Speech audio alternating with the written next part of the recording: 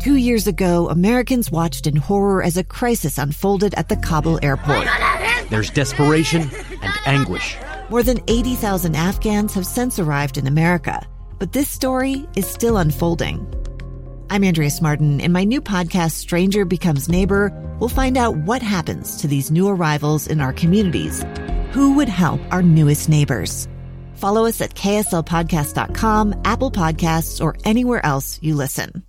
Hey, welcome back to Live Mike. I'm Lee Lonsberry. It's a special episode of the program today. We're broadcasting live from the Marmalade branch of the Salt Lake City Library System. In fact, it's my home library branch. I live just down the street from here, and so when I cast my ballot, it'll be done here in this building because upstairs, this facility is doubling as a polling place. Folks are coming and going, casting their ballots in the primary race in the two major parties here in the state of Utah because Utah, for the first time, is participating in Super Tuesday. It's a historic thing for us here in the state. The legislature debated the issue, and they allotted some money, set it aside, and made it possible for Utah to join alongside other states across the country in participating in this day. A third of the delegates will be allotted tonight as a result of the votes cast on today's Super Tuesday. Now, before the break, I told you we were going to be listening to some of the comments by former Salt Lake City Mayor Jackie Biskupski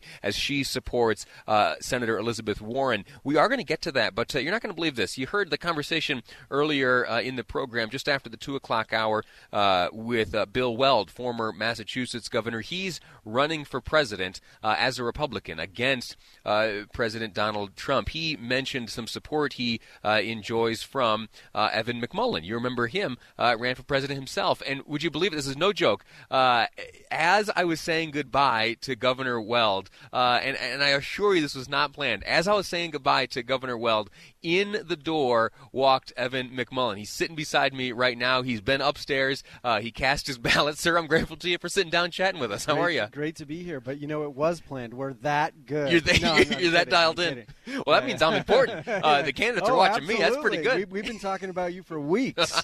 This is the big moment. That's right. Well, let me ask you, before we get into your support for Governor Weld and your views on this race, what are you up to? Yeah, well, after the campaign in 2016, Mindy Finn, my running mate, and I, we started a national grassroots organization called Stand Up Republic, and we've been hard at work at that now. It's one of the leading organizations in the space where it works, and basically what we do is unite Americans from across the political spectrum around the defense of our fundamental values and institutions, the same that protect our freedom. So it was, it's the same thing that motivated our campaign in 2016, and we've continued on with that. Just this Saturday, we had a big national summit on principled conservatism at the National Press Club in Washington, where over 300 people showed up to talk about fundamental principles of conservatism, but also of our country, principles that we should all share because they're so essential to our freedom. You got a website for this organization? We do, standuprepublic.com. It's that easy. All right, very good. Now, again, the crazy coincidence here is that I was just on the phone with candidate for president Bill Weld. He in Massachusetts today on this Super Tuesday, and he pointed out on 2 occasions that he counts you amongst his supporters. You've come in here. You've gone upstairs. You cast your ballot. Is it too personal for me to ask who you voted for today? No, that's fine. I voted for Governor Weld. Why is that?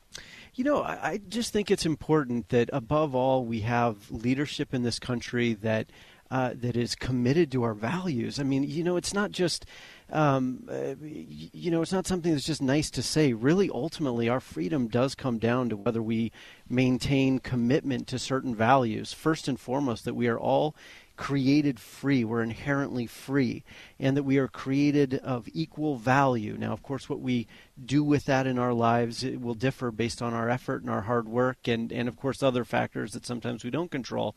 But when it comes to, whether we're equal under the law, we are all created of equal value, I think, in the eyes of our Creator. but then also in order for this system to work, we must all be equal under the law as well.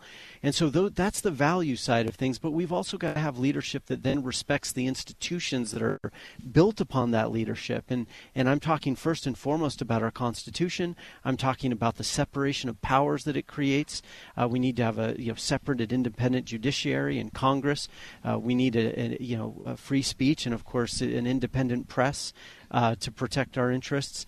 And I'm confident that Governor Weld, although we don't agree on every issue, but this is that's just the way it is in politics. Sure. You don't agree with everything that anybody stands for, but we agree on an awful lot and on most things, and most importantly on those issues and on things like truth and decency and all of this. And I think he would be a phenomenal president who would keep our economy running strong and bring back some decency and compassion to our culture, to our national life, and strengthen our institutions. Outstanding. Evan McMullin, thanks so much for chatting with me. My you pleasure. Strolled into the polling place here. I said, hey, Amy, go say hello, will you?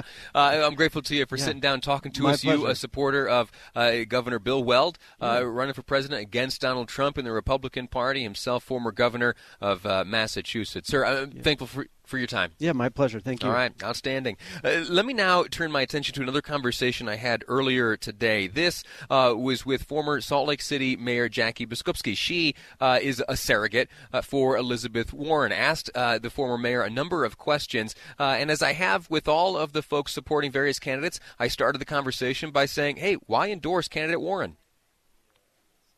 Well, I've been watching Warren for quite some time, and she was one of those people that was paying such close attention back in 2007 that she could foresee the financial crisis that was coming with the mortgage industry, and she advocated for the Consumer Financial Protection Bureau, which became a reality and ended up reimbursing tens of millions of consumers, billions of dollars.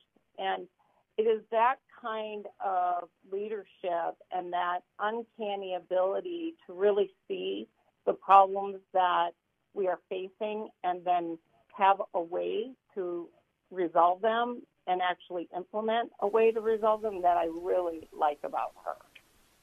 Outstanding. In addition to that, I made reference to a recent Deseret News Hinckley Institute poll that talked about the various amounts of support enjoyed by the various candidates. And as in the last 24 hours we have learned, a number of those candidates have dropped out of the race. I asked former Mayor Jackie Biskupski what she predicted to be the second choice for those who had at once been supporting individuals like Mayor Pete Buttigieg and Amy Klobuchar, who just yesterday announced they would be pulling out of the race. Let me just scroll here and make sure I've got the right piece of audio for you so you can hear the answer from former Salt Lake City Mayor Jackie Biskupski on the question of who are the second choices of those candidates who have recently withdrawn from the race.